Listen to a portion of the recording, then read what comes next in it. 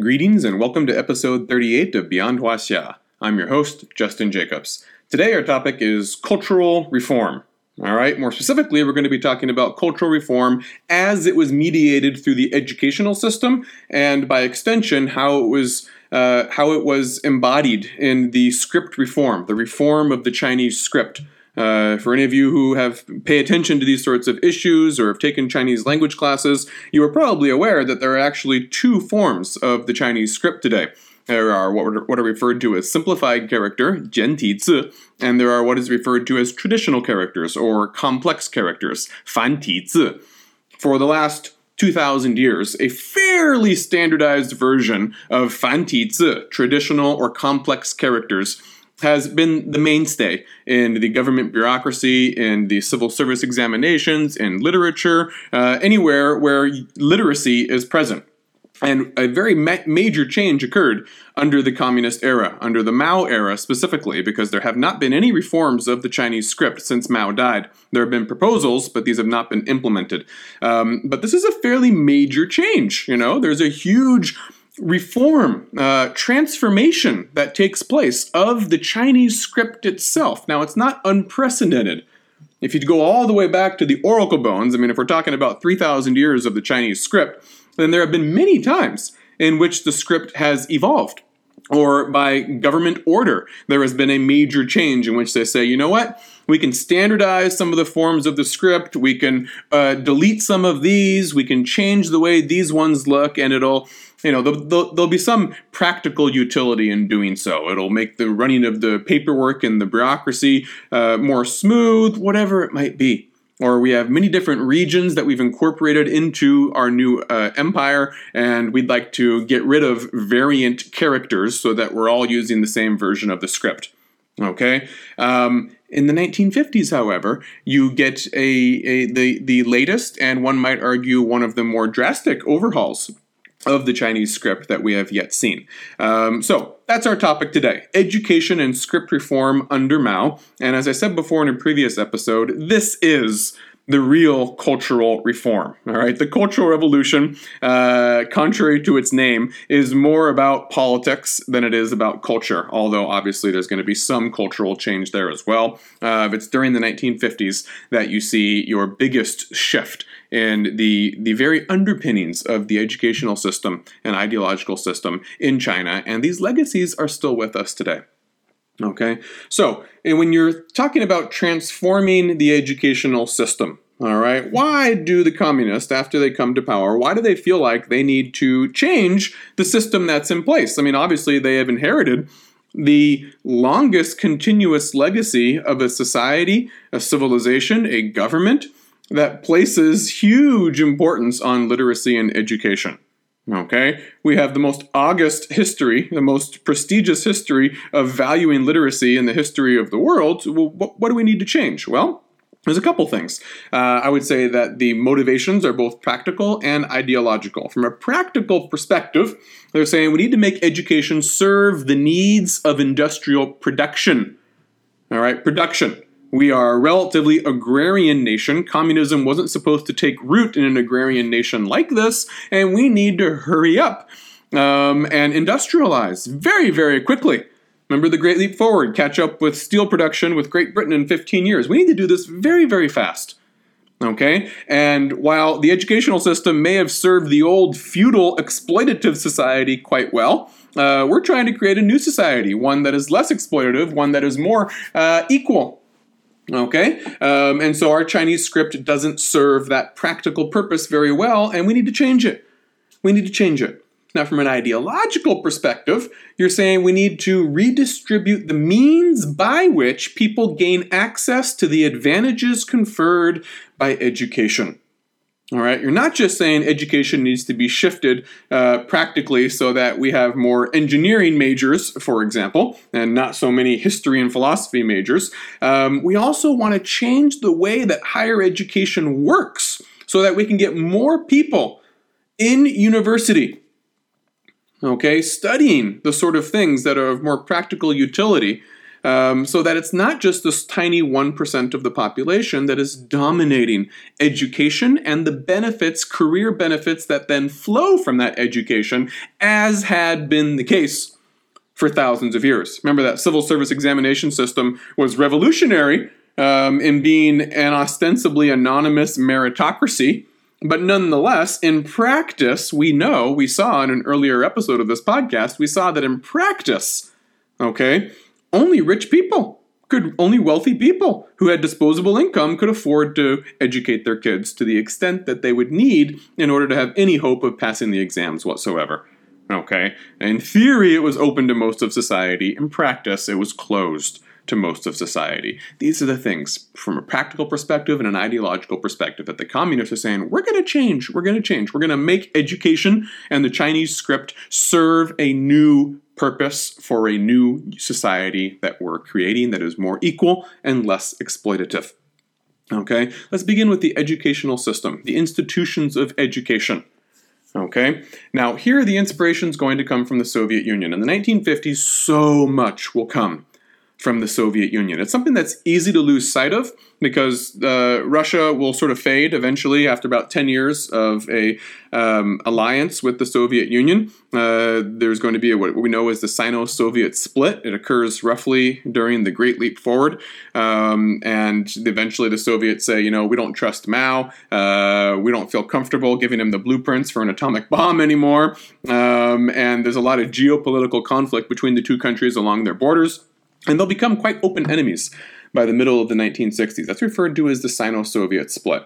Now, at an elite level, behind the curtains, where the politicians do their job, the Sino-Soviet alliance had always been quite cold. All right, Mao didn't like Stalin at all. The communists constantly complained about how behind the scenes, the Russians were still being imperialists. They were still dominating Mongolia. They were still trying to assert their economic prerogatives in Xinjiang, in Manchuria, along the northern borders where the Soviets still had some presence and they had land borders that connected with China. All right, at an elite level, the archives now tell us that the relationship was always frigid. Okay, however, in the public sphere, at the popular level, the 1950s, there was no better friend. To your average Chinese citizen, there was no better friend or model or inspiration for the new society that you wanted to create in China than the Soviet Union. The Russians were seen, they were held up on a pedestal as the most advanced socialist nation. Whatever they do, that's our starting point. That's our reference point for what we're going to do. We might tweak their model a little bit, but they set the gold standard, and that's where we work from. Okay, so in the 1950s, if you were studying a foreign language in China, you were probably studying Russian. Okay, Russian language studies skyrockets in the 1950s. All right, if you're going to study overseas, you're probably going to Moscow to study in a Soviet university. And if you're going to the bookstore or the cinema, you're probably going and seeing books that are translated into Chinese from Russian. You're reading Russian authors. Okay, and that could include both socialist authors and pre-socialist authors. They would just have an appropriate foreword that would say, or preface that would say, before socialism finally managed to take over the country and bring us to a better future, on the path to a better future. These were authors during the feudal era who were already anticipating that change. Okay, you'd have things like that. So, Soviet education, Soviet language, Soviet study abroad, Soviet books, Soviet movies. Now, when movies were shown, you think, well, what are we going to show? We can't show American capitalist Hollywood films. That's totally ideologically unacceptable. Well, the Soviets. Let's show what the Soviets have. That's acceptable. All right. Ideologically, we don't have to worry about this. This is going to be good, solid socialist content.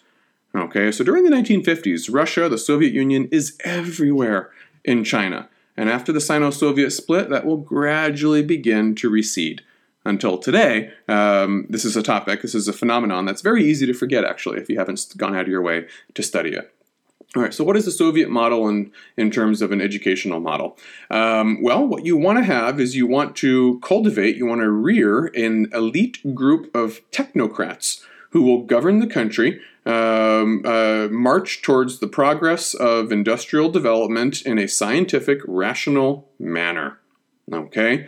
However, the PRC has very few intellectuals in its party, unlike the Soviet Union. The Soviets, the Bolsheviks, they maintained an urban intellectual base continuously. They always had an urban intelligentsia. Okay? The Chinese Communist Party didn't have that. Remember, we knew that in the 1920s and even for a while in the 1930s, the Chinese Communist Party was originally in the cities. They were mercilessly persecuted by the nationalists, but they were in the cities. They didn't have a whole lot of success, and the people who held the highest positions in the party hierarchy were urban intellectuals who had studied abroad in Moscow and come back and had Stalin's blessing. All right, and Mao was fighting against these people, competing with these people to gain power within the Chinese Communist Party. All right? Now, what changes, we already know, is that the Communist Party has to leave the cities and go out into the rural countryside. Now, some of the urban intelligentsia follow them, but many don't or are killed. And they gradually get replaced by more and more peasant leaders, largely illiterate, uneducated peasant leaders in the late 1920s, the 1930s, and especially the 1940s, when the Chinese Communist Party is based in rural Yan'an in northern Shanxi province. All right, this is when their recruitment base largely comes from the countryside. And so, although some of the top leaders, like Zhou Enlai, Mao Zedong, will have an educational background that you would say, oh, he's intelligentsia. He is someone who's highly educated, whether formally or informally. Okay? Much of the rank and file in the Communist Party, and many of the people who will rise to prominent positions after the 1940s, were actually originally peasants. Okay? And this is going to be starkly different than the case in the Soviet Union. All right, one of my favorite books for the Mao era, and I recommend all of you read it if you're interested in reading a good book on this era, is written by Mao's private doctor, Li Zhisui, called The Private Life of Chairman Mao in English, Mao Zedong Yisheng Siren Hui Lu in Chinese. Banned in China now because it paints such a horrible portrait of Mao Zedong, but most historians believe that it's fairly reliable in the majority of its content. You can really sense this tension all the time with someone like Dr. Li. Dr. Li is educated largely abroad. I think he's in. He might have even gone to an American school, or it's an American missionary school in Beijing, where he grows up from a wealthy family. He can afford basically a foreign education. Works abroad in Australia, and comes back to China after 1949, and he's shocked at all the peasants who are in power, and most of them have, an elementary school education at best, if they have any education at all. And in his memoirs, you're constantly seeing him butt heads with people who are so much less educated than he is. And some of it's very humorous. At the time, obviously, it was very frustrating for him. But you can see this clash of highly educated versus very paltrily educated people within the Chinese Communist Party. Okay, so what the communists need in the 1950s, one of the central tensions that you're going to see, is they need to train a specialized class of technocrat cadres. They need people who are trained in the hard sciences, highly trained in the hard sciences, because that's what you need to build factories and tractors and aircraft carriers and nuclear bombs. All right, I love history. I think it's one of the best things in the world to study, but historians and philosophers and professors of literature aren't going to get it done. They aren't going to get the work of socialist industrial construction done. All right, and so these subjects will be devalued during the communist era, and I would argue all the way up until today. Okay, most of the humanities have still not recovered today. Okay, history and philosophy and literature, those used to be the king of all educational subjects in the old society. That's what you studied when you studied for the civil service examination system and to get a job in the imperial bureaucracy. You studied Confucian essays. All right, you studied ancient literature. All right, that's the stuff that you studied. Philosophy, history, literature. That was what was imagined to make up the components of an educated gentleman who could be a leader of other men and was fit to go out and serve the empire as a local magistrate. Okay, and that's the case all the way up until 1905, when the civil service exams are abolished. Okay? That's one of the major shifts that occurs culturally, educationally, over the past 70 years of communist rule in China, is the shift towards Soviet-style technocrats who are educated in the hard sciences, in things like engineering. All right? And philosophy, history, literature have not recovered. All right? Very few people study these things, and when they do, they aren't seen to have nearly as much prestige as something like engineering. All right, so the old system that was sort of developed by foreigners, American, British, French missionaries, and philanthropic organizations and whatnot, during the first 5 decades of the 20th century, was what we might refer to as the comprehensive university. You study everything. All right. The idea is that a well-rounded gentleman still is important, and as such, he's still going to study history, philosophy, and literature. Of course, now he's also going to study the underpinnings of modern science and math and all these sorts of things. But still, that should have equal weight with, sort of the soft humanities. All right, literature, culture, philosophy, these sorts of things. That's a comprehensive university. All right, and the model that was most admired at the time was the American model. All right, the curriculum that many new Chinese universities, often with overt American assistants, financial assistants, administrative assistants, professors who would go abroad and whatnot, was the American comprehensive university system, something like Harvard. Okay, the top intellectuals, the top professors at major Chinese universities during the nationalist era. Most of them all went to American colleges. They went to places like Cornell and Harvard and Columbia. All right, and then they came back, and they were seen as very prestigious for having gone to these colleges. Now, the critique of this system, the comprehensive American, liberal arts university, was that it can create intellectual stars, but it tends to perpetuate the socioeconomic gap between the high achievers, the winners and the losers of a capitalist society. The winners are truly spectacular, but it's only a small handful of those, while everyone else lags behind. This sort of stress on individual cultivation was viewed as selfish and wasteful, and it diverted resources from production.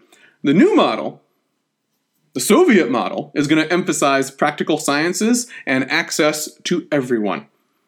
Okay, so instead of the American university, we're going to import a new model in the 1950s, what we might refer to as the Polytechnic Soviet Academy. Okay? And in the Polytechnic Soviet Academy, you are learning various forms of engineering, of chemistry, of math. These are the things that are essential for the construction of an industrial society. Okay, at Tsinghua University. Tsinghua University will become one of the most prominent of these universities. However, at all Chinese universities, from 1947 to 1965, your engineering majors go from 23,000 to 292,000 people majoring in engineering. That's a 12-fold increase if you're doing your math there. During the same time period, only an 18-year period, okay, the number of students who are in university as a whole goes from 130,000 to 645,000. That's a 5-fold increase. So engineering majors increased by 12. Whereas all students in universities increased by 5. So by far, engineering majors, that's where the new prestige is going to go. Engineering goes from 18% of all majors to 45% of all majors. That's almost half of everyone who's in college is studying some field of engineering. That's an astonishing shift. And that shift is still in evidence today. Okay, education now must serve industrial production. The exact opposite of the underpinnings and the ideological basis of classical education for all of Chinese history prior to the 20th century. Okay.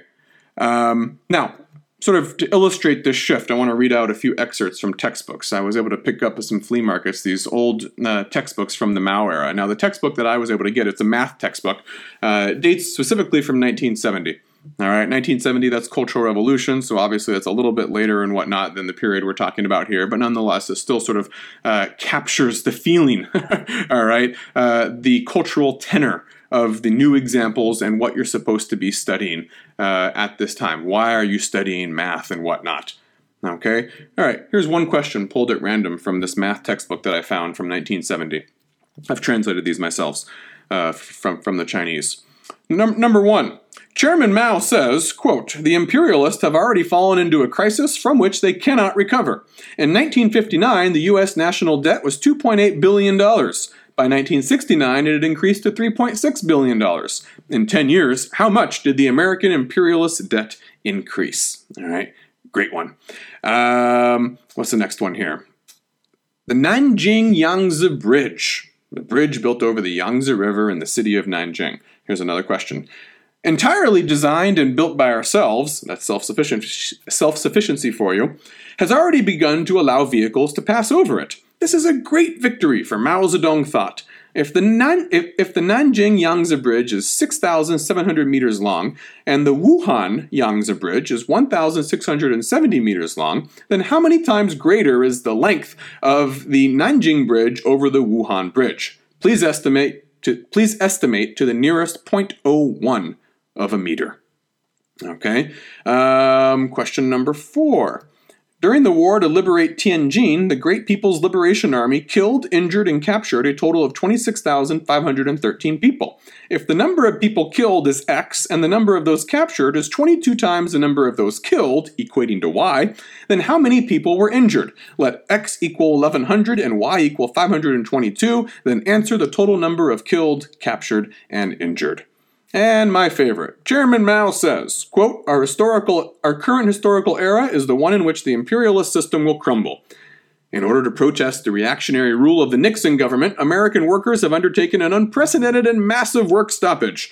In 1970 alone, electrical, steel, and airline workers on strike totaled 198,500 people. If the electrical workers on strike numbered 3,000 less than 42 times the number of airline workers, and if the steel workers on strike numbered 500 less than 13 times the number of airline workers, what are the respective numbers of each striking segment of workers? I love these. All right, you can see the recurrent emphasis on politics and on industrial production and the workers who are involved in that industrial production. All right, you can see here, if you're going through this math textbook in 1970, you're thinking that the American labor system is in danger of imminent collapse. The workers are rising up. They're going on strike.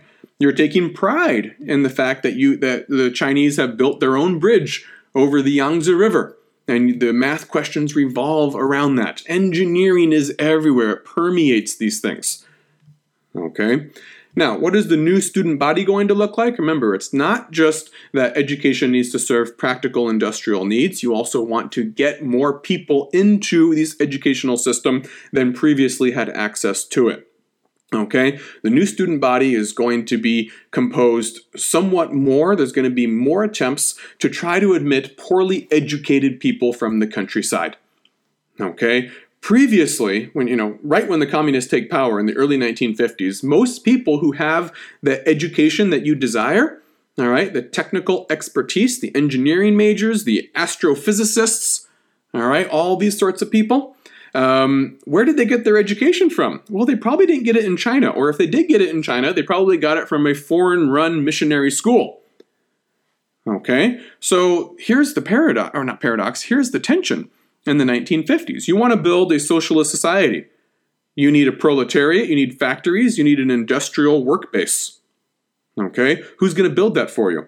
The people who already have engineering degrees and astrophysicist degrees. That's where you're going to, nuclear physicists, people who are going to build an atomic bomb for you. Well, these people, though, were educated abroad and before 1949. So although they have the brain skills that you want, you don't trust them politically. They aren't communist, most likely. Okay? So you might hire them, but you don't trust them. And every single time there's some sort of a political campaign going on, they're vulnerable. They're vulnerable to being called out for supposed loyalties to capitalist countries. Or perhaps they were associated with the nationalists prior to 1949. Or they have a wealthy background. Their parents are wealthy. How else could they have been able to afford to get an education? That's bad. Okay, that's all bad after 1949. What you want are people who come from a good class background. They're people who you can imagine are going to be more politically reliable. Uneducated, poor, preferably from the rural areas where the Chinese Communist Party rose to power. All right. What's the problem with that constituency? It's going to take a long time to train them. All right. You got to get them into the cities. And then they probably don't even have an elementary school education yet. So you've got a tall order. You've got a big hill to climb up in order to get those people an education. So you might think of it this way. Okay. The central tension of the 1950s in the realm of education is you're trying to create people who are more what we might think of as politically red. Red being the color of communism, of course, all right? You want people who are more red, politically reliable. But it's going to take time to produce those people. In the meantime, you have experts. Politically, they're unreliable. They aren't red. But you need them until you've managed to train your first generation of homegrown red experts. All right. Eventually, when you get to the Cultural Revolution, after the communists have been in power for about one generation, 15 to 25 years, you finally have your first generation of homegrown youth coming of age. They've been educated in a Soviet-style polytechnic university. They're engineering majors. They have the expertise that you need, and they're politically reliable because they grew up in the Mao era. Okay? Until then, however, you have this, very central tension that we see in Dr. Lee's memoirs, the private doctor of Chairman Mao, in which he is called from Australia. He comes back from Australia with all this foreign expertise and medical expertise that he's culled from foreigners prior to 1949. And who are you going to hire when you want to have someone to look after Chairman Mao's personal health? That's one of the most important jobs in the country. Mao himself isn't going to entrust this to someone who is illiterate and uneducated and yet, is a master in traditional Chinese medicine. No, he still wants the expert. But where are you going to get an expert like that? Under the circumstances, it's going to be someone who's politically unreliable. And so much of Li Zhishui's travails in the 1960s and 70s comes from the fact that he is one of the most highly educated, best doctors in all of China, and therefore he's useful, he's indispensable, they need him, but politically no one trusts him because of his background with a wealthy family, his ties to foreign capitalist countries abroad, and possible ties to the Nationalist Party but prior to 1949. Okay? But eventually, this tension between Reds and experts will disappear during the Cultural Revolution when you get your first generation of so-called Red experts coming of age. And there's a wonderful book written on this by, I think it's a sociologist or maybe an anthropologist, Joel Andreas, called Rise of the Red Engineers. And that's sort of where I've culled these terms, Reds versus experts, and then Red experts eventually. All right. The people who have led China since the death of the last representative of the revolutionary generation, i.e. Deng Xiaoping dying in 1997, all the leaders of China, the chairman of the Communist Party, or secretary of the Communist Party, sometimes they have different titles, they've all been so-called Red experts, educated after 1949 in a Soviet-style polytechnic university. Means they're experts in the preferred subject of study to build a new socialist society, an industrial society in China, which is so important to catch up with the industrialized nations of the world, and yet they're also politically reliable because they grew up after 1949 and they have no foreign contacts to capitalist countries, pre-49 associations, Nationalist Party associations. All right, don't believe me? Go to the Wikipedia pages and look up Jiang Zemin. He's the guy who succeeded Deng Xiaoping. Jiang Zemin, Hu Jintao after him, or Xi Jinping today. All of them have some sort of an engineering degree from a prestigious university in Shanghai or Beijing. Tsinghua University, Beijing University, Fudan University. It's going to be one of those really prestigious ones. And they studied, chemical engineering, hydraulic engineering, some form of engineering. It's very different. When you think about, what is the basis for a political career in the United States? Usually it's law, and a little more rarely the military. The vast majority of U.S. presidents were lawyers first. They studied law. Okay, and then there's a minority who were military leaders. They served in the military, they were a decorated veteran, and then they ran for office. And only recently do we now have our first person who totally breaks this mold and is sort of a public social media celebrity. All right? But that's very new and that's very different. For most of the U.S. history, it's been law or the military. Okay, that's not the case. Have we ever had someone who became president and you look at their background and it was chemical engineering? No. So if you want to understand why that's the case with the last 3 leaders of China, well, this explains it for you. Okay, now, that's the shift in the institutions of higher education. Okay, let's talk about Chinese language reform. As I said before, you may or may not be aware that there is a major schism, a major linguistic schism among the worldwide Chinese community, and very few people know the details of how this change, this rupture in the Chinese script today came about. Now, in the old days, in imperial Chinese history, whenever there was a major script overhaul, it was the entire Chinese-speaking world partook of that change. Okay, what's the difference now is that there's been a major transformation of the Chinese script, and yet it has not uniformly affected the entire Chinese-speaking world in the way that previous script reforms had. Okay, because as I've already sort of foreshadowed for you, you still have traditional characters in use by everyone in Taiwan, most people in Hong Kong, and the overseas Chinese community. Think about that too. Okay? Originally, most of the Chinese who left China and emigrated to the rest of the world, all those Chinatowns everywhere, they came from southern China, most of them, and they came in the 19th century and prior to 1949. Okay, which means that they learned the old traditional complex forms of the characters that have been around for thousands of years. All right, when you go to a Chinese restaurant, anywhere in the world, outside of China. All right, when you go to a Chinese restaurant, up until very, very recently, almost all of the menus and the store signs would be in traditional Chinese.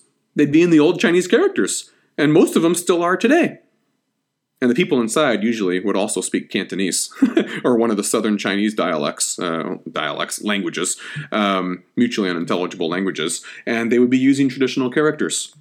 Okay, it's only very recently, in the past 10 years or so, with sort of the rise of China again once more as this major economic powerhouse, and the rise of this large upper middle class cohort of Chinese who are able to go abroad and start to flex their economic muscles, that you begin to see simplified characters, which have only existed for the past 60 years or so. You finally start to see simplified characters being disseminated and take root abroad to cater to the economic power of the new mainland tourist immigrants, whatever they might be, for whatever purpose, diplomats, students in universities abroad. Okay, they're all using simplified characters now, and they are gradually, pushing aside those traditional characters in favor of simplified characters. Now, what is the difference between the two? If you don't know Chinese, it's going to be kind of hard to understand this. It's not totally mutually incomprehensible. All right, it's not like the spoken forms of Chinese. All right, where like Cantonese and Northern Mandarin are totally incomprehensible. You cannot have a conversation with each other with those two languages. The differences between simplified script and traditional script aren't quite as stark as that. All right, you can muddle your way through. If you've only studied traditional and you are confronted with a paragraph of simplified characters, you'll stumble a bit. There'll be some words you can't get, and you're like, "What the hell is that? They really changed that one. I've never seen that before." Oh, this, I recognize part of it. I can see how they changed it. It'll be a halting, stumbling effort the first couple times you do it, and there'll be some words that you don't recognize at all. But you'll probably get the general meaning, and very likely a very specific meaning, just from context. And you'll start piecing it together, okay? It's not mutually unintelligible. That said, the difference is bigger than, let's say, the difference between written British English and written American English. Remember, if you read a lot of English published in the United Kingdom, you'll have variant spellings, the OU instead of just an O. You'll have words that are different, loo versus, bathroom, or whatever, these sorts of things, lorry versus truck. And you'll stumble over it, but, no, it's bigger than that. All right, it's bigger than the difference between written English in different parts of the English-speaking world, but it's not to the point of mutual incomprehensibility. I've seen this firsthand with my own wife. My wife grew up in Taiwan. She learned exclusively traditional characters. We lived for a year in Beijing. We took our 1-year-old daughter to Beijing when I was doing dissertation research in 2009 to 2010, and I saw firsthand, quite amusingly sometimes, how my wife would learn to read the simplified characters. And like I said, the best way I can describe it is a halting, stumbling effort, but you eventually get there. Okay, you eventually get there. And it also is said, and I'm not a native speaker of Chinese, so I can't really say this, but it is said in general that it's easier to pick up simplified characters if you've already learned traditional first, but if you studied simplified characters first, it can be kind of a chore. It can take a while to learn the traditional characters, but if you put enough effort into it, obviously you'll be able to do it. Okay, so that's the difference now. Both of these are mixed together all over the world now, especially outside of China. It can be confusing. In overseas Chinese communities, you can see both of these forms of the script used in the exact same place. All right? And oftentimes, if you see traditional versus simplified characters, you can immediately identify where that person probably came from. Oh, this person definitely grew up in Taiwan or Hong Kong because they use this form of the script. Oh, it's obvious this person grew up somewhere on the mainland because they use this form of the script. Okay? All right, now, how did this come about? The simplification of Chinese characters was, just like with the transformation of the university system, it was intended to serve the purpose of both pragmatism and ideology. The idea was, if we simplify the Chinese characters, we will increase access to education among the masses, more people will be able to be literate, and we can shrink the educational gap between the classes. Okay? And the idea is that simplifying Chinese characters can help save students time in school. And if they don't have to go to school so long to study Chinese characters, then they'll be able to contribute quicker and more often to industrial production or agricultural production, if you're thinking about, needing to contribute to primitive accumulation, like we talked about in the Great Leap Forward episode. And it was often said, and this, of course, there was no way to prove this, but it was often said, all right, that the Chinese characters required an additional 2 years of schooling in order to master at the equivalent level of, let's say, some Western script or any foreign script. All right, I've never seen any study that actually proved that, but that was a widely quoted saying. It said, we are wasting 2 additional years of having our workforce in schools because of the unique nature of the Chinese script. Okay, and so the Chinese script began to be viewed as an obstacle to literacy. This is very different. This is a major cultural shift that's going on. And this actually predates 1949 for much of the 20th century. Right? For much of the 20th century, the Chinese script had been increasingly the target of critical attacks that said, you know what, we tried everything else, and we still couldn't catch up to the Western powers. We still couldn't ail what was wrong with us. It must be culture. What is the most visible manifestation of Chinese culture? It's our unique script. Now, for so long, Chinese took pride in the script. It was the most beautiful thing there was, and it was so unique. It was thought of, aesthetically, it was a work of art all in itself. And they took great pride in having this awesome script. That pride will diminish among many people in the early 20th century as Chinese intellectuals increasingly wonder, what else can we change? What else can we identify as being wrong with us that'll help us catch up with the foreigners? We've tried everything. It must be our script. It must be our script. Now, there were proposed solutions that to deal with the script long before the communists came to power in the 1950s. Okay, in fact, in the 19th century, you already had Western missionaries who were saying, you know what, this Chinese script is very cumbersome. There's all kinds of so-called dialects, mutually unintelligible languages, especially in southern China, and yet there's only this one script that is based on Northern Mandarin Chinese. And what they wanted to do is they wanted to disseminate Bibles, and they wanted to make converts to Christianity. And they said, this isn't working that well. We need to be able to write the Bible in a form of script that reflects the local languages here in the South.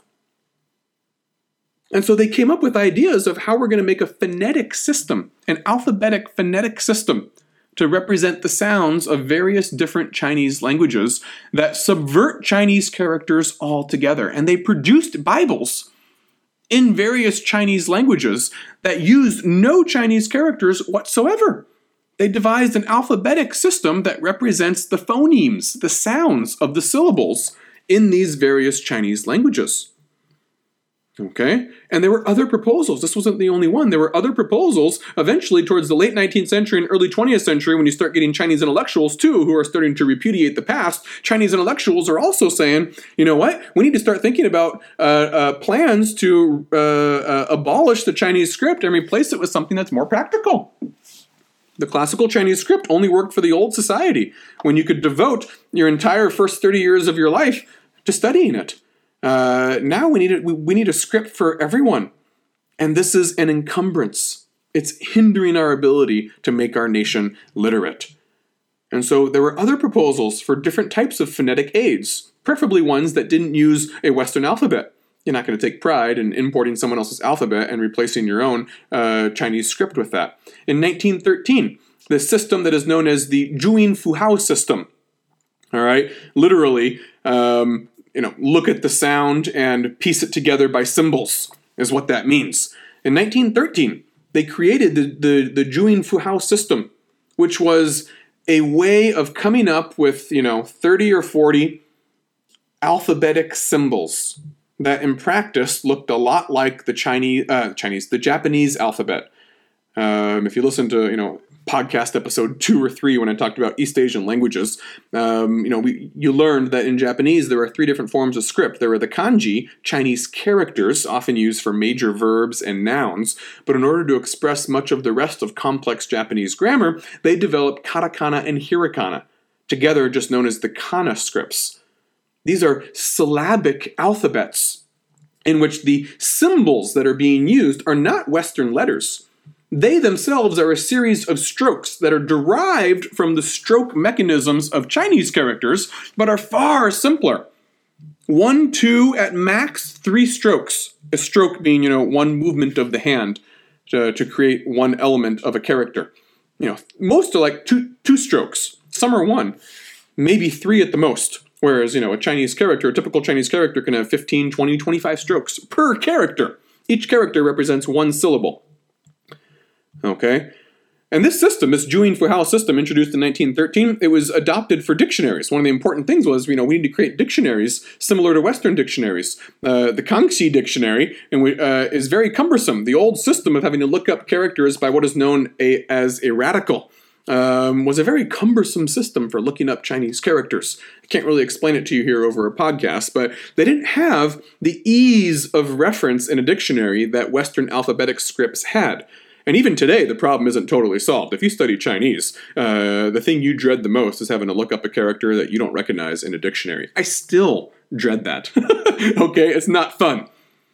But they will come up with mechanisms that make it somewhat easier. The Zhuyin Fuhao system. Think of it as similar to Japanese hiragana or katakana.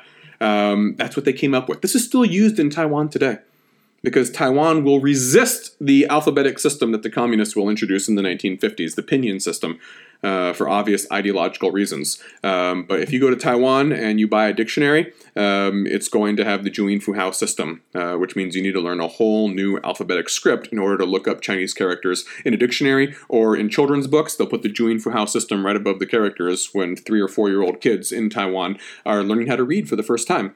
That's the system that they will use. Okay? Now, that was merely seen as an aid to the Chinese script. Okay? There were other people who were saying, we don't just want an alphabetic aid to help with pronunciation and dictionaries. We want to replace the Chinese script entirely with a new alphabetic script. Get rid of the characters entirely. All right, after the New Culture movement in the 19-teens, the May 4th movement, there are lots of people who are saying the Chinese script is the problem. It's simply not compatible with modernity, with an industrial society. There's a wonderful book that came out a year or 2 ago by Thomas Mullany, professor of history, Chinese history at Stanford University. It's called simply The Chinese Typewriter. I highly recommend it. All right, wonderful book. And in this book, Mullaney is showing how Chinese intellectuals, for many of the first decades of the 20th century, were diagnosing the Chinese script as the source of China's ills, our cultural backwardness. This is the reason we're falling behind the West, because we have a script that prevents us from embracing modernity. And the greatest symbol of Western technological, literate modernity was the typewriter. The Western typewriter was seen as this ingenious invention that revolutionized office work, paperwork, the production of knowledge, and the preservation and recording and dissemination of knowledge itself. The typewriter was so wonderful. And I said, how come we can't make a typewriter for Chinese? Because we have 3,000-4,000 characters that are in common use. You can't have 3,000-4,000 keys on a typewriter. And so it was people anguished at the inability to create a Chinese typewriter that looked anything like a Western typewriter. And when they couldn't come up with a way to square the Chinese script, to conform the Chinese script with a Western-style typewriter, they said, our script itself is deficient. It has a problem with it. It's a backward element of our culture that needs to go. All right, for more on that, go get Mullaney's book, The Chinese Typewriter. But it's a fascinating story, and it's part of our story about people diagnosing what's wrong with China. It must be our culture because we tried to reform everything else. And within the culture, the script looms largest. Now, the nationalists, when they came to power in the 1920s and 1930s, they repudiated all of this. Many of their top officials were once part of the New Culture and May 4th movement, and they also were enthusiastically talking about plans to abolish the Chinese script. But then they backtracked, they backpedaled on that, and when Chiang Kai-shek comes to power, he represents this more conservative faction of the party, and they say, no, that's not the problem with China. We should take pride in our past. Confucianism is a good thing. That's a great ideology. Our Chinese script, there's nothing wrong with it whatsoever. We just need to unify the country, get the foreigners out, and we'll be fine. But our script is not the problem. Okay? And so many of the proposals were shelved by Chiang Kai-shek and the nationalists in the 1920s and the 1930s, although they too accepted using Juyin Fuhao as an aid, chiefly in dictionaries, trying to find Chinese characters, and they would take the Juyin Fuhao system with them to Taiwan. Okay? Now, when the nationalists come to power in 1949, they immediately say, we're going to go much farther than the nationalists ever did. We're not reactionaries like them. We're not conservative reactionaries. We are, going full steam ahead. We are progressive reformers. And we're going to take up that torch of the May 4th, the New Cultural Reformers. And yes, the Chinese script has problems. It's not suitable to educate hundreds and hundreds of millions of illiterate peasants in record time. We need to educate them fast. We need to get them into factories. We need to get them into universities. We're wasting too much time with this old cumbersome script. We're going to change some things. Mao in 1951 said, quote, the written language must be reformed. We must proceed in the direction of phoneticization being taken by all languages of the world. Now, there were some questions still. Are we just going to come up with a new writing aid, a new pronunciation aid, a new version of Juyin Fuhao? Or are we going to get rid of the Chinese script entirely in favor of some sort of new alphabetic script that we're going to create or import? And so for the first 6 years, from 1949 to 1955, three major issues were debated. All right, these issues were, we're going to create a new alphabetic script. It's not going to be Juyin Fuhao. That's still kind of cumbersome, and the nationalists use it. We're not going to use that. We need a new alphabetic pronunciation aid for Chinese characters. And then as an extension of that question, how far are we going to push that? Are we going to replace Chinese entirely with a new alphabetic script that we create from scratch? Okay, some people wanted to. Second, I said we need to spread one standard language, or dialect, if you will, throughout the country. Okay, this confusion that we have outside of China when we talk about Chinese. Okay, I speak Chinese. Do you speak Chinese? I'm studying Chinese. There's a lot in that term that we need to unpack. And if you've listened to earlier podcasts, you've heard me talk about this, but many of you haven't, so we still need to talk about it. All right, there are hundreds of so-called dialects within the territorial boundaries of present-day China that are within the Sino-Tibetan language family that are nonetheless mutually unintelligible. What we think of as Mandarin Chinese today is largely historically, that's a Northern Chinese language within the Chinese language family. And of course, it's related to all the other languages, just like German is related to Norwegian and French is related to Italian. Okay? But can a Frenchman go to Italy and have a conversation with an Italian? No. If they sit down and dissect each word and their grammar, they'll see a lot of similarities and they might be able to, oh yeah, they recognize that. But they can't have a regular conversation at regular conversational speed. It's a mutually unintelligible language, of course, even though they're very closely related. Same goes for every language in Europe, more or less. China's the exact same way, but we often don't think of it like that. Okay? And these are mutually unintelligible languages. And they said, this is not going to work anymore. So we're going to take the language of Beijing, of northern China, and we're going to impose that on everyone else. And this is a process that is coming to fruition today. It begins in the 1950s, and it's coming to fruition today.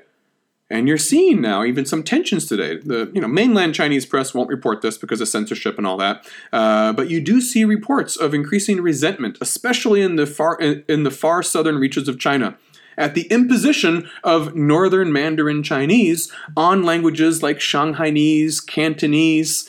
All right, in Hong Kong, it's a very touchy issue with the influx of mainland tourists and mainland government officials and all these sort of things.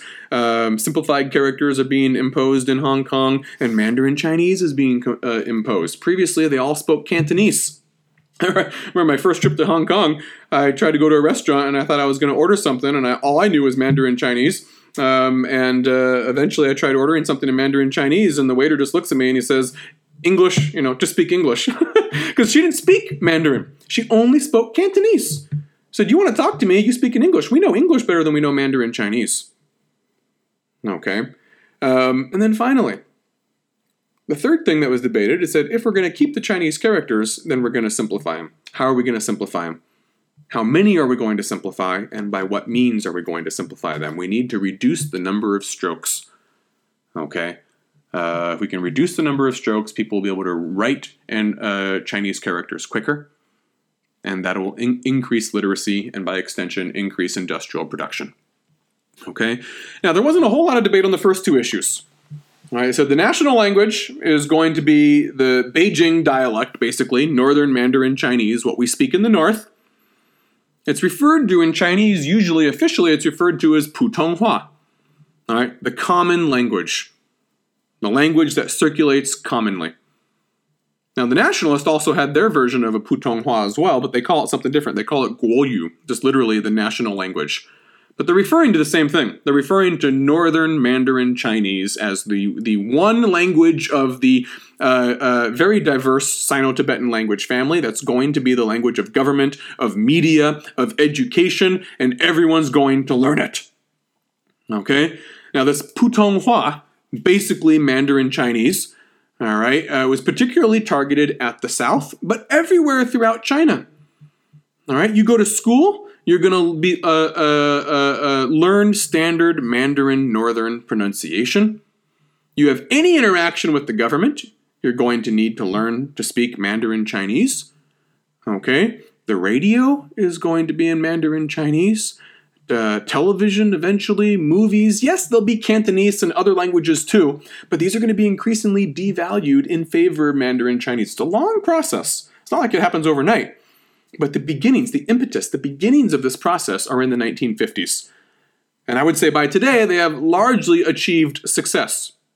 Although you can still, if you travel around the country and you find old-timers, people who are in their 70s, their 80s, their 90s, and they were educated before the 1950s, they're still speaking, Sichuanese, Zhejianese.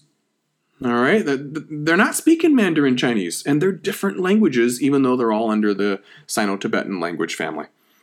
Okay? Now, what sort of alphabetic script are they going to come up with? Well, instead of Juin Fuhao, which looks a lot like the Japanese scripts, they decided to import a Western alphabetic script. All right, it's a socialist country, so there's not a whole lot of shame in importing things that are used in socialist countries, and all the other socialist countries are Western countries. Okay, so they decide, well, we're not going to use Cyrillic, that's too closely associated with the Russians. They decide to adopt a Latin alphabet. Okay, and that's what's known as Pinyin. pinyin, all right? Pinyin, literally sort of like putting together sounds, all right? Put together sounds. And pinyin is an alphabetic script that tells you this is how this character is pronounced. And it's in children's books. When kids are learning how to read Chinese characters for the first time, they learn it through pinyin. This is what took root overseas as well. When I started studying Chinese, pinyin was already established. This is like 20 years ago. Okay, and I learned pinyin before I learned a Chinese character. Everyone in China learns pinyin before they learn Chinese characters now. And there's not as many letters as there are in the English language alphabet. And some of the letters have a very different pronunciation than they do in English. Some letters like Q and X, these sound very differently when they're pronounced in Chinese. Like X is more like a Xi sound, an SH kind of a sound. Q is a Chi sound, so ch. All right, you know, like that internal life force that animates the world, Chi. That's spelled QI. In an old transliteration system, that would have been spelled CHI. All right, there's a few things that are a little bit different like that. But this is what's known as pinyin. All right. It was said that this would also be useful in helping non-Han minority peoples learn Chinese, helping foreigners learn Chinese, but it's also used for the Chinese themselves. You grow up learning pinyin. All right. Now, the simplification of the Chinese characters. This was hotly debated. This was a touchy issue, because this is the Holy Grail itself. You change the characters, you're really messing with a fundamental part of what it means to be Chinese, that cultural identity. Okay, January 1956, this is the birth of simplified characters. They have a draft plan that the linguists come up with in the Communist Party, a draft plan to create 515 simplified characters. You know, I often say, if you're going to read a newspaper, if you're going to be considered literate in Chinese, to the point where you can read a newspaper, you got to have about 2,000 characters or so. Now, maybe a little bit more than that. You want to read an erudite work of literature, you probably need 3,000 to 4,000 characters. All right, a lot of those are one-time use characters, you know, like rare words and whatnot, just like in English. You know, really common characters that you see over and over and over again, just in different combinations. You know, that's going to be just a couple hundred, really. Maybe even, 1,000 at most. Okay? And all these things have different mnemonic devices that help you in learning how to pronounce them, even if you don't have a pinyin or a Juin Fuhao system. Now, in class, I get on the chalkboard and I show you all the different methods that were used to simplify the characters. They're fascinating. All right. Sometimes they would just remove elements of characters. Sometimes they would take the sound of a different character and then import the visual elements of that character and superimpose it on a different character to give you a clue as to the sound. Sometimes they would take the meaning of a different character and then superimpose that part of the character. Sometimes they would just create a new simplified element that instead of having to write 10 strokes before, this new element now that we replaced on the second half of the script, the right half of the script is only 2 strokes. It's very difficult to explain over audio here, so I'm not even going to try to do it. But in class, I always like to get on the chalkboard and show these sorts of things. Eventually, several thousand characters will be simplified. They will look sometimes just, not much different at all. Only one element's been changed, and it's obvious what it was. But other times, it's pretty radical, and the character looks completely different, and you need to learn that as a brand new character. Okay, what were the alleged benefits? The alleged benefits were that more people can be literate in a faster amount of time, and that time saved in the classroom can be used for more productive labor.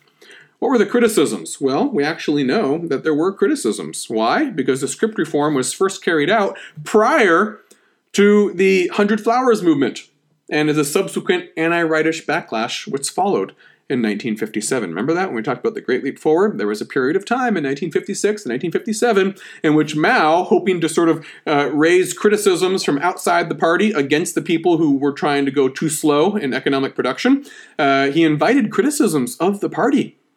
He thought they would criticize what he wanted them to criticize and that it would help him. They didn't. But at the same time, they took his cues to mean that they could criticize anything. And one of the things that they criticized was simplified characters. And so this is a rare instance in which we have evidence of internal criticism that was levied at a new policy undertaken by the Chinese Communist Party. And even not having archival access to this stuff, we still know what these criticisms were because they were published in the newspapers at the time, and we can get access to those. What did people say? What did some intellectuals say about the new simplified characters? Well, one of them is they said there was no need. Quite simply, they said there's no need for this. You're fixing something that's not broke. There's nothing wrong with the traditional Chinese script. The problem is you just need to improve access to education. You don't need to improve the script itself. All right? And of course, at the time, they couldn't have said something like this, but today, this criticism actually has a lot of substance behind it. Because you can look at other parts of the Chinese-speaking world, like Taiwan and Hong Kong, and you can say they achieved basically 99.9% literacy in traditional characters. Okay? Which means, clearly, it's not an encumbrance to a wealthy first world society. Taiwan and Hong Kong are very developed economies now, considered wealthy countries by most global standards. And they achieved basically full literacy among their whole population. That would seem to support the argument that was levied in 1957 that says, yeah, the script isn't the problem. The problem was that China was mired in war and poverty and imperialism. That was the problem. Once you solve those problems, the Chinese script isn't a problem anymore, and we can all be literate. And so even in 1957, some people were saying, it's not the script's fault. It's the larger geopolitical and economic conditions. That's the fault. That's where the fault lies. And you fix that, not going to have a problem with education. We can still achieve full literacy. Okay? Some people said the literary heritage had been undermined. They said, we can't read classical works, old works in their original script anymore. You have to print new editions in simplified script just to read our own literature. Some said the aesthetic beauty of them has disappeared. They quite simply just said the new characters are but ugly. I don't like them. This old script developed more organically and naturally, and aesthetically, it was gorgeous. It was a work of art. What have you done to our beautiful Chinese characters? And this is a sentiment that's been revived in the past 20 years or so, in which there are some people now, even from mainland China, I've seen it myself, some of my students and whatnot, who go out of their way to try to learn traditional characters because they think they're more beautiful than the simplified characters that they grew up with. And there's other things too, which I can't, again, just like with the chalkboard, I can't really show you unless I can show it to you visually, but some people criticized that the mnemonic devices had been all muddled up. They said previously, the way the script developed, you didn't have to learn 3,000 characters separately as if they were all individual, unique characters. There are mnemonic devices embedded within the script itself that give you clues to pronunciation. And that's true. And by changing different characters, you've messed with this mnemonic system that developed organically. There is an internal system that the characters provide that give you clues to pronunciation. And you mess that up by simplifying the characters. And if I had a chalkboard, I'd show you how you messed it up. But I can't do it, obviously, over a podcast. What happened to these critics? They were condemned during the anti-rightist campaign that occurred in the middle of 1957, and they were never heard from again. What is the legacy of simplification? Well, there were several rounds of simplification. As we said, the first round occurred in 1956. That's also when pinyin was introduced. Pinyin and simplification, both 1956. There were a few more rounds of simplification in the late 1950s and the 1960s, but it was over by the Cultural Revolution. This actually is only about a 15-year period, 10-year period, really, in which you have simplified characters being introduced. Okay? They're not going to be repudiated. Even after the arguments for their creation don't really hold much water anymore, and they don't. Okay, most people would say that there was never any evidence that it took longer to learn Chinese than any other language. Most people would say that it doesn't inhibit your ability to develop a wealthy economy in a modern first-rate industrial country. Just look at Taiwan and Hong Kong. There was no problem with those characters at all. It doesn't matter. You're not going to repudiate them. Because the entire ideological legitimacy of the Chinese Communist Party is bound up, it's wrapped up in the simplification process. And it's so profound. You altered the appearance of the Chinese script so profoundly that to repudiate that is a repudiation of your own party. The wisdom of your party. Why did you do this then? If it was all a mistake, why did you do it? So it's not something usually that really gets brought up and debated anymore. The last plan, I think, was put into place in 1977, and then it was ultimately retracted. in which they said, you know what, we don't think it's a good idea to simplify any more characters. What we did during those 10 years, it's a mixed bag, but we're going to leave it as it is. As so many things in history sort of turn out. In fits and starts, you muddle your way through, and then you don't repudiate what happened before, and you just add one more layer of accretion to the changes and evolution of your society. Okay? Plus, an entire generation grew up with these characters. You can't go back now. Publishing houses often only have printing blocks in simplified characters, and the ancient literature has now been republished in simplified characters as well. Some people, as I said, they like to revive the traditional characters. Oftentimes traditional characters on the mainland will be used for associations with wealth, tradition, elegance. You go to some fancy high-end boutique store, they might use traditional characters because it sort of, speaks prestige and class and grace and these sort of things. But that's a fairly limited usage. All right. The people who are most inconvenienced by all this, if you want to feel sorry for someone, feel sorry for a historian. A historian of China like myself, because I have to learn both. I have to learn the characters that modern-day scholarship about those ancient periods is written in, and I have to read the original sources themselves in archives, which are not republished in simplified versions. I have to learn to read traditional and simplified. I think now, even abroad, outside of China, simplified is now effectively taken over. When I started learning Chinese, we learned, it was the year 2000, we first learned traditional. There was no choice. They imposed traditional on us. I'm grateful for that because I thought it was easier to learn simplified after first learning traditional. But also, our teachers were almost all from Taiwan back then as well. There weren't many mainland teachers. I learned simplified, traditional in my first year. The second year, they gave us an option if you want to switch to simplified or traditional. I stayed with traditional because I had already started it and I thought it looked really pretty. And I was told, if you later want to learn simplified, it'll be easier if you learn traditional first. And then it all got reinforced when I married my wife and spent a year in Taiwan. Picked up simplified as I went. But, everyone studies simplified now. My students at American University and my classes and whatnot, they all study simplified characters, and they don't study traditional characters anymore. That is the default, because people want us, languages are a reflection of the geopolitical and economic prestige and power of the country that they come from. And with the rise of mainland China in the past 20 years, their simplified characters now carry the day in the international arena and are slowly nudging away the traditional characters. And the same goes for Pinyin as the preferred transliteration system for the Chinese script. One last thing I want to talk about. When we talk about script reform, the Chinese wasn't the only one that got reformed. All right, minority languages got reformed too. There were several goals with the non-Chinese speaking people of the country, mostly on the borderlands. 2 goals. One, they wanted to take, if you already had an extant script, they said, we're going to take your script. It's like if you were Uyghur and you had your Arabic script or Mongol or Tibetan. They say, we're going to look into changing your old, this old feudal cumbersome script into a Latin script. So you'll be similar to Pinyin. All right, we're going to use Latin alphabet to transcribe your language, your speech.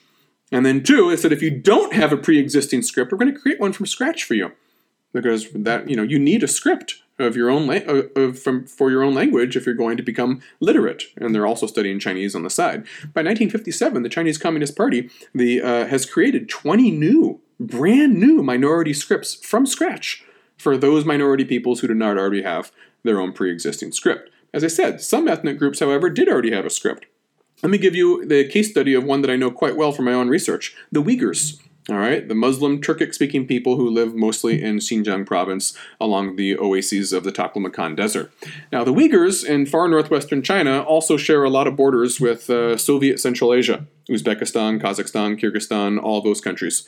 All right, and there are some Uyghurs who live in the neighboring countries of Soviet Uzbekistan, Kazakhstan, and Kyrgyzstan. And over there, the Soviets had already replaced the old Arabic script that they used for those languages, for those Turkic languages, with Cyrillic. All right, that's the Soviet version of the alphabet, with Cyrillic. And the Chinese came to power after 49, and of course, the model for everything, the starting point for everything, is the Soviets, right? That's the model that you then proceed from and tweak according to your own needs. And so they said, okay, yes, we agree with the Soviets. This Arabic script that the Uyghurs have been using is too cumbersome. They have lots of different forms for each letter. There's no capitalization. Let's do what the Soviets did. Let's switch it to Cyrillic Uyghur. We will change Uyghur to Cyrillic so that the Uyghurs can have access to the Cyrillic publications of the Soviet Union. It's actually really important for everyone to learn Cyrillic now, because then you can read stuff that is published in Russian. Okay, so Arabic is abolished in the 1950s, and in 1957, a new Cyrillic script is adopted for the Uyghurs of Xinjiang. Unfortunately, just a few years after that, you have the Sino-Soviet split. And previously, you wanted those Uyghurs to have cross-border ties with the Uyghurs in Soviet Kazakhstan so they could learn Cyrillic and have a similar script. Now that's a liability, and you don't want those cross-border links. And there was a fear that Uyghurs on both sides of the border will now collaborate with one another. So they said, we're going to repudiate this. We're going to get rid of the Cyrillic script for the Uyghurs and introduce a new Latin script, which will be a little bit closer to Pinyin, although it's still a little bit different than Pinyin. All right, and those who had previously supported using Cyrillic to transcribe Uyghur were now denounced during the Great Leap Forward. And they also said we're going to get rid of Russian loanwords in Uyghur. All right, the words themselves, for instance, to give you an example, in Uyghur, the way that or in most of the Turkic languages of Central Asia, the way that you used to be able to say the word China was Kitai. All right, sort of like Cathay Pacific Airlines. Cathay, it's similar to the word Cathay. Ultimately deriving from the Khitan people, who when the Mongols conquered the Khitan nomadic people in the 13th century, they said these people have assimilated to Chinese ways so much that the word for Khitan in Mongol, they use for their word for Chinese. Very ironic origin of that word, right? And so Kitai in the Turkic languages meant China. Well, after the Sino-Soviet split, they say that's not okay anymore. We're going to replace Kitai with a Turkified version of the Chinese word for China, which is Zhongguo, right? The central states, Zhongguo. And so in Uyghur, they got rid of all uses of Kitai, and now it's Jungo. All right, in Uyghur, they actually replaced the word for China, Jungo, which is similar to Zhongguo. All right. Now, I have this wonderful poster. Any student who comes to my office during office hours, and admittedly it's not few, everyone seems scared of coming to the professor's office hours, but anyone who comes to my office, I always like to point out a poster from the Cultural Revolution, in which it depicts the various minorities of Xinjiang province, including Uyghurs, all uniting and loving each other and whatnot, marching lockstep towards socialist development. And it has Chinese, it's a bilingual poster. It has Chinese on top, and below it is Uyghur. And this Uyghur is written in the Latin alphabet, a very rare historical artifact. Why is that a rare historical artifact? Because in the Reform era, after Mao died and Deng Xiaoping came to power, they said, you know what? We were a little bit authoritarian before. We kept on imposing things on the Uyghurs. Maybe we should let them choose what they want. That would be a nice concession in the Reform era to show that we're beyond the authoritarianism of the Cultural Revolution era. And so in 1982, the Communist Party told Uyghur intellectuals, you can choose what script you want. 2 years later, 1984, the Uyghurs voted for Arabic, a modified form of Arabic, similar to what they had before 49, but a little bit different. And they say Cyrillic and Latin were forced on us, and we had no choice in the matter. And so the Communist Party agreed to let them institute an Arabic script. And so now you have 3 generations of Uyghurs who have become illiterate in their own language. You had those who grew up prior to 1949, learned a certain form of Arabic script, which would be different than the 1980s version of Arabic script, slightly different. Then you had those, the first 8 years, those who came of age during the communist era would have learned the Cyrillic script, and then that was removed for Latin script, and then it was back to a new, different form of an Arabic script. All right. Language politics is exactly that. It's politics. All right. It's never purely doing something on linguistic grounds. There's a heavy dose of politics, ideology, you might say, in what we do, how we tinker and tamper with our languages. And some minority peoples like Uyghur, politics is going to loom even larger than it already does when you're trying to mess around and reform the Chinese script. Already a very touchy issue. All right. Now we're done with cultural reform. But we still need to address ethnic reform in Tibet and Xinjiang under the communists in episode 39 of Beyond Huaxia.